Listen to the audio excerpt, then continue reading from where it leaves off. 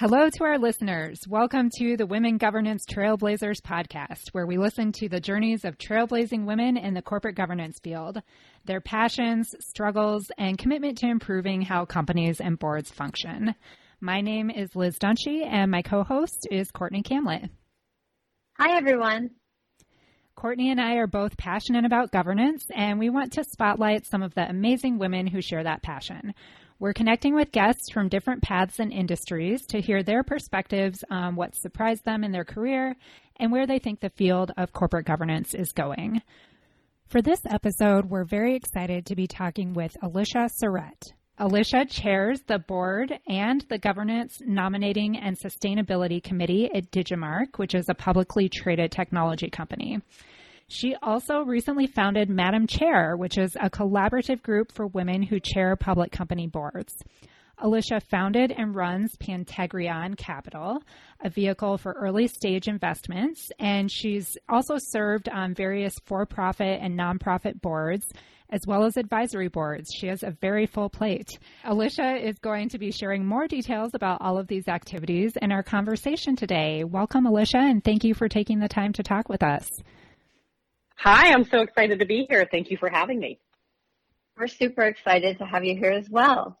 Alicia, you've built a very successful career as an investor, including by building many of the core functions in a multi-billion-dollar PE firm, and then by founding your own early-stage investment company. Now you're also chairing a public company board.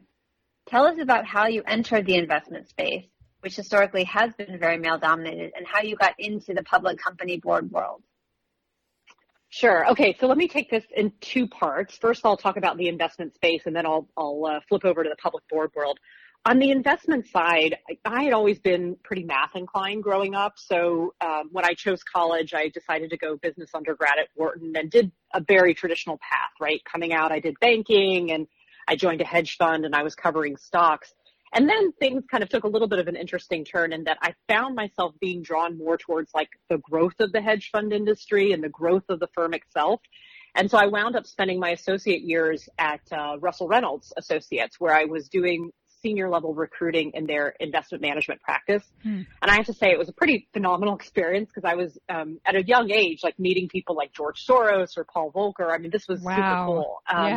Yeah, I mean, I could spend a whole other conversation on those interactions. But then what happened was Spencer Stuart, another recruiting firm, had actually recruited me out of Russell Reynolds to go back to the hedge fund world to launch and build a recruiting function. And so that's kind of where I got, to the operation side, but back to the investment world, and really kind of built on seniority of positions from there. So I went from running a recruiting function to then moving into my first C-level role. I became chief administrative officer at a major hedge fund, and then helped start and build the multi-billion private equity firm that you mentioned.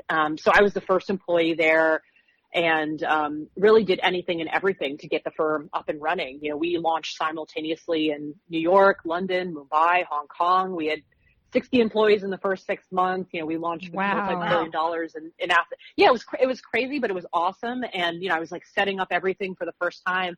But the funny thing was when the firm became steady state, I was like sitting in my, corner office on Fifth Avenue looking out at St. Pat's Cathedral. And I just kind of was like, the journey was the fun part. It's not, it's not just like showing up to work every day and kind of doing the routine things. And so that was about 10 years ago that I had that, realization that I needed, the next challenge. And that's when I started my own firm, Pantegrion Capital. So that was, the next stage where I started investing in early stage companies. It was really a connection to the entrepreneurial world and doing investments. And that was a whole nother career that kind of opened up to me because along the way, I was sharing my insights through being a contributor at Inc. magazine. And then I was teaching entrepreneurial studies at Columbia. And then I had this whole media career part of it where I was an ongoing guest on this series called Power Pitch on CNBC. And there's a show on MSNBC. So I was probably on TV 100 times. So it was just, it's just been this wonderful journey. Wow, that's so cool. Yeah. And so that's kind of the whole investment side. Like that was it has been my career in the investment space. I continue to make early stage investments, but it was really through the second part of it, the entrepreneurial part, the investment part in these early stage companies that got me started on the board path. Because what happened was I started mentoring early stage startups. Then I was joining their advisory boards. Then as I was investing in companies, oftentimes I would join their boards if I led the deal, right? So I started to build this kind of private board portfolio. Then I'm also making donations to nonprofits. So I wound up joining a couple of boards. And it was really like that progression. I guess a market cap progression is the best way to describe it, where it was kind of like building up to larger and larger companies and then landing in the public company board world to finish. So that, that's kind of the brief overview of how I got to where I am now. Were you pursuing public company directorships, or did people notice you because you were so prominent and reach out to you directly? Yeah, I mean, I think it was a little bit of both, because I think that the whole experience of writing and speaking publicly and being on TV. I mean, I did a TED Talk that's now had like over 350,000 views, which wow. I would never have imagined it be like that. But, I still have people reaching out to me about that, even though that was years ago. So I think it was that. But also, I also knew a lot of people. I had a lot of connections in that world. So I think it's a little bit of both. But I think you're right. There's something to be said about building a brand, mm-hmm. right? And having opportunities kind of come your way because people become familiar with you. Yeah. Yeah, I think that's definitely helpful, especially in today's environment, when there's so many companies that are public going public, and mm-hmm. having a brand certainly helps. Yeah. Yes. Are there things that you've learned as part of joining these public company boards that you think other women who are looking for directorships could replicate? Yeah, it's funny you asked me that, because I had just recently given a keynote to like 100 some odd Wall Street executive women about this. And so this was kind of top of mind. And I would say there are probably 4 or 5 main things that I would highlight for others that are on this directorship journey. The first is just being familiar with the ecosystem, right? Just all the major players that come into the public world ecosystem and the concept, whether it's the concepts of peer companies or knowing who the rating agencies are and what role they play, or understanding the role of compensation consultants and proxy advisors and regulatory bodies, and knowing what D&O insurance is, and sell-side analysts and the major investors like BlackRock and State Street and Vanguard. I think that's the first step, is just like familiarizing yourself with the ecosystem. I think the next thing is understanding all the big topics of the day, things that you talk about all the time on this podcast, and understanding diversity concerns and what's going on with climate change and ESG, and, just knowing what the acronyms are, TCFD, FASB, mm-hmm. EEO1, all the, so that kind of stuff, cybersecurity, what's going on with remote work in the COVID world. And so I think that, knowing the ecosystem, knowing the hot topics of the day. The next couple of things I would say would be just familiarizing yourself with the organizations out there that can support you, and just like throwing yourself into all the resources. And, on the organization front, I know a lot of women who really have loved working with Athena Alliance. I joined NACD like years before I ever joined a public board. Now I'm a member of Extraordinary Women on Boards in WCD, but there's, tons of other groups out there like Board Next for people who are taking that first step. And then resources, it's like, oh my gosh, where do you start? All the major accounting firms have their board practices, board centers for excellence. You can subscribe to their listservs, and, subscribe to the Harvard Law School Forum for Corporate Governance and the Rock Center. And then all the emails that you get from like ISS and directors on boards and corporate, just like fully immersing yourself in the world. And then by the time you get smart on all these things, and you have an opportunity come your way, like knowing what the preparation is involved to get smart on a company, everything from knowing the website and their charters and reading the filings, to seeing what people are saying on the message boards and reading the news and listening to earnings calls and, understanding their peer group. So I think it's really like full immersion in understanding the space, because I think that to some extent it is a bit of a different world, and you just have to get smart on so many aspects of the players and what people are talking about, and what the services out there that exist that can help you on that journey. Yeah. In terms of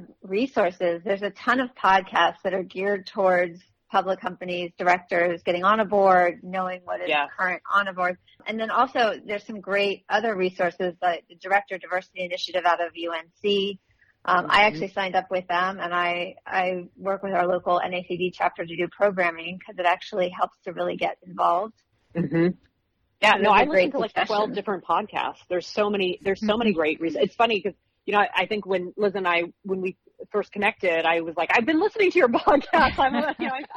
I'm a fan, but yeah, there's a lot of great resources out there, and especially for diverse candidates too, right? Like the Executive Leadership Council and Latino Corporate Directors Association. I contact them to recruit for my boards. I mean, there's so much out there. So I think finding your fit is probably one of the first steps. Definitely great advice. Aside from those 4 main points, do you have other words of advice for women who are pursuing executive or director positions? Yeah, I mean, there are a few things that come to mind. I would say, first, if you're not familiar already with the concept of board bio, I know I'm preaching to the choir here, but for people who are considering their first directorship, just understanding that it's less of your CV and the chronology and more of the narrative of the role you would play on a board or the value you bring to them. Understanding Robert's Rules of Order, just knowing how meetings operate and getting a sense for that beforehand. Understanding where you would fit on a skills matrix. So generally, but also if you're interviewing for a specific position, to understand the voids you might fill on that board. And then I think, just to reiterate the advice that everyone seems to stress, is just tapping into your network, letting people know that you're looking for board positions and talking to people who are on boards.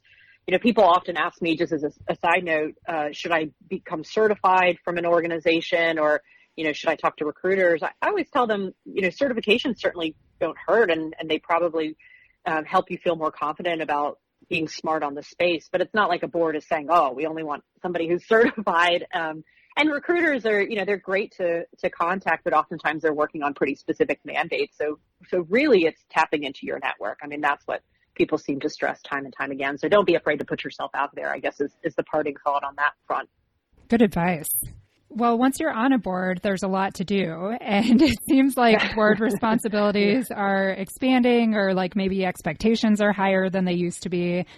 There's a view that directors need to be able to learn about and oversee complex issues, even if it isn't something that's directly aligned with their professional background. Like in the case of ESG, there's seems to be a lot of new demands to kind of understand that area. So how do you stay on top of evolving issues, and how do you know which questions to ask of management? Yeah. Well, so first of all, let me just say I wholeheartedly agree. It just seems like there's so much, whether it's, making sure that you're doing the right processes with succession planning or a full risk analysis, or how you're looking at the skill sets of your board and diversity and onboarding and assessments. I mean, there's just so much. And not only that, but the whole stakeholder concept has really taken hold. So just sitting on a board means that you're listening to not only your shareholders, but the rating agencies and the sell side analysts and your council and the government bodies and, your employees and community groups and customer supply. It's just, there's so much out there. And I feel like because of that, I am just like open to tons of different sources of information to stay smart on the space. So, in addition to the resources that we just went through, all of the different organizations that you can potentially join and the podcasts and, all of the listservs, et cetera, I am following influencers on Twitter. I not only am a member of the NACD, but I'm signing up for their events across the country. I mean, that's one of the great things about COVID, I guess, in this remote work world, is that you now get access to so many different things you might not have before. So I'm like popping into, an NACD event in Houston, and then one in the Research Triangle, and then one in the Pacific Northwest. And then I don't know if you're familiar with this app called Feedly, but you can set it up to pull in RSS feeds from any major news source. So I set it up for like 20 plus different news sources. So every day I'm like scanning title articles from like 100 different, 100 different like news pieces, and maybe zeroing in on like 5 or 6 that I really want to read. But that to me is just, it's huge to see like what's going on in the world, what's the curated feed I'm getting from NACD, what's coming out from all the different news sources. I don't know if there's like one great answer for that other than just full immersion and trying to be on the lookout for things that seem to really matter to your board or to the world at large. Well, and you talked about listening to the earnings calls. There's an app called Quarter that you can actually pull up companies, earnings calls, and you can even just go straight to the Q&A if you just want to hear what the investors are concerned about. which I found that fascinating and a great resource. Yeah. Yeah, I use a different app, but I read about Quarter recently too. I think that's great. There are a couple of guys that I sit on the board with, and they're like, oh, we just like reading the transcript. And I remember thinking when they said that, like, I like hearing it. I like hearing the tone and how people respond to the questions. I think that tells you a lot, but you can certainly get get through the transcript much quicker, I think, than listening to the call.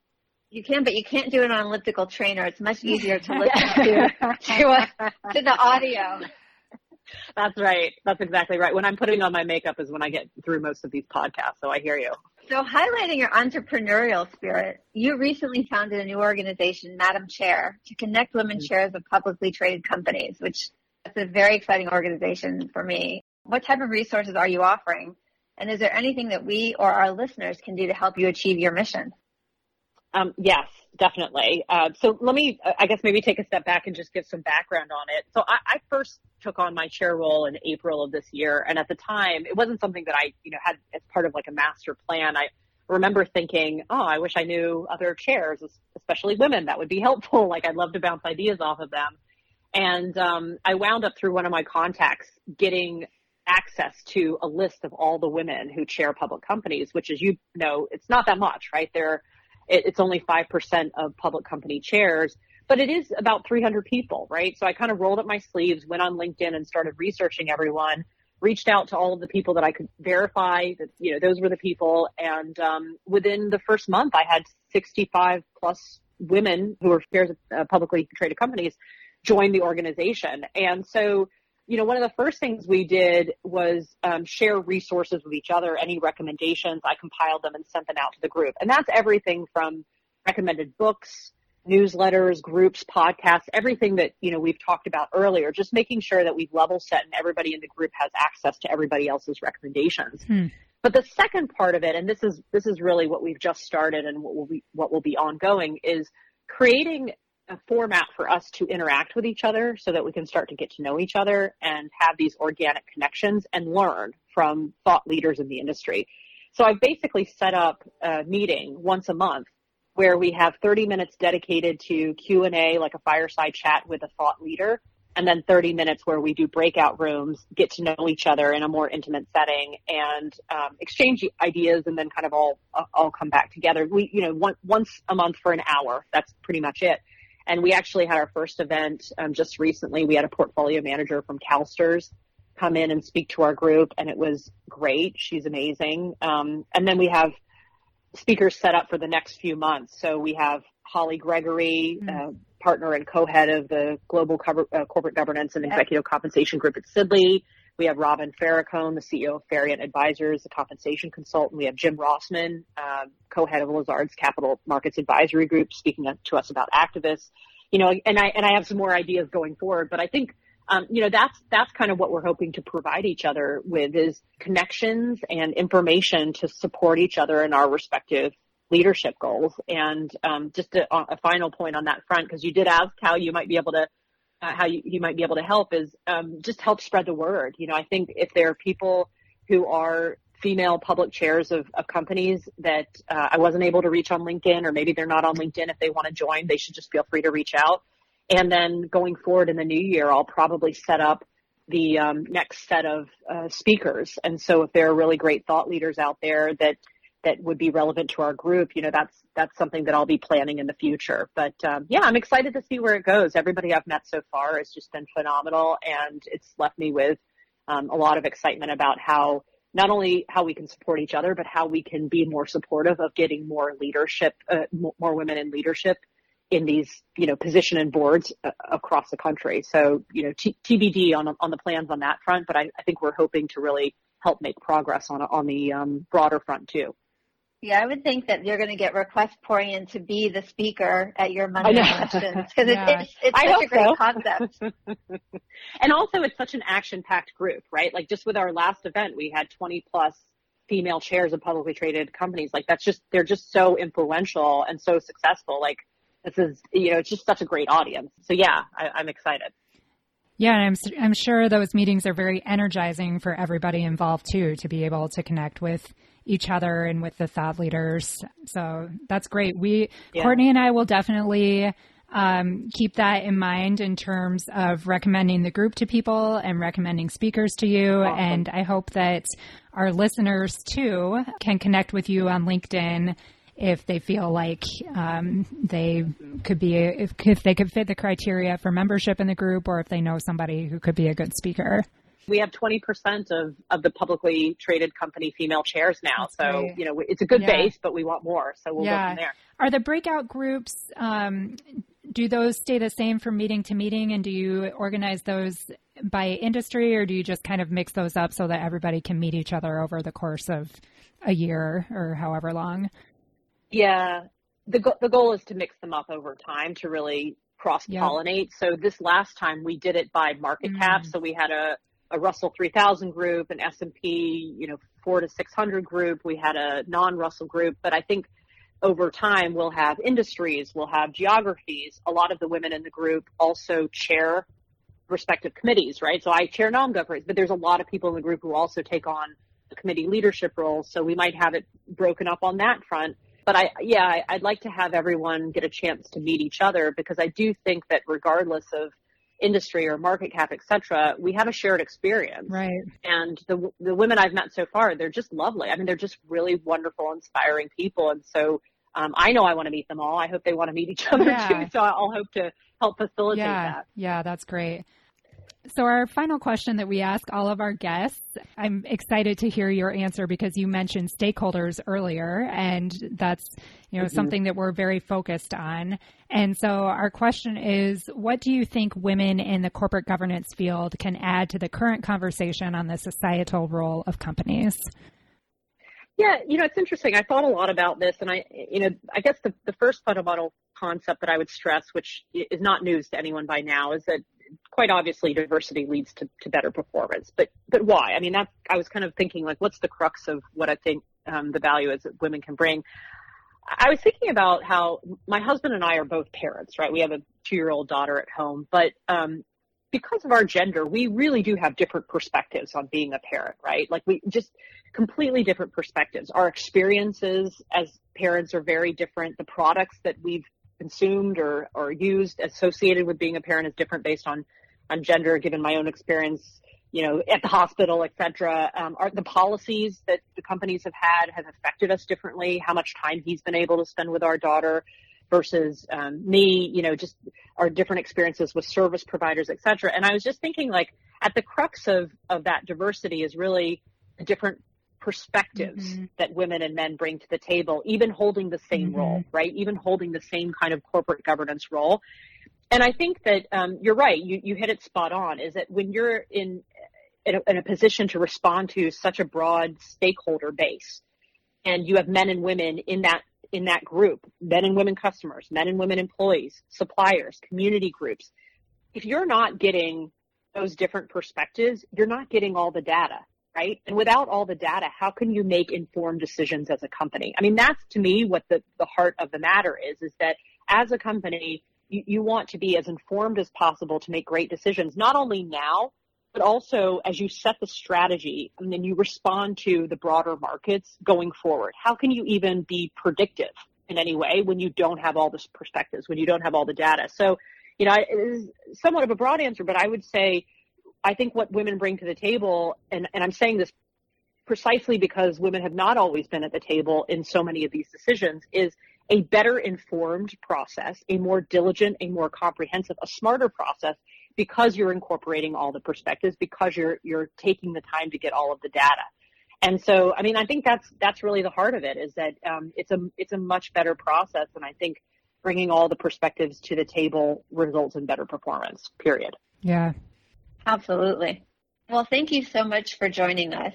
It was great to have you. And thanks to all of our listeners for joining us for this episode of Women Governance Trailblazers. Please subscribe on whatever platform you use for podcasts, and we would love if you would rate us while you're there. Thanks, Alicia. Thank you.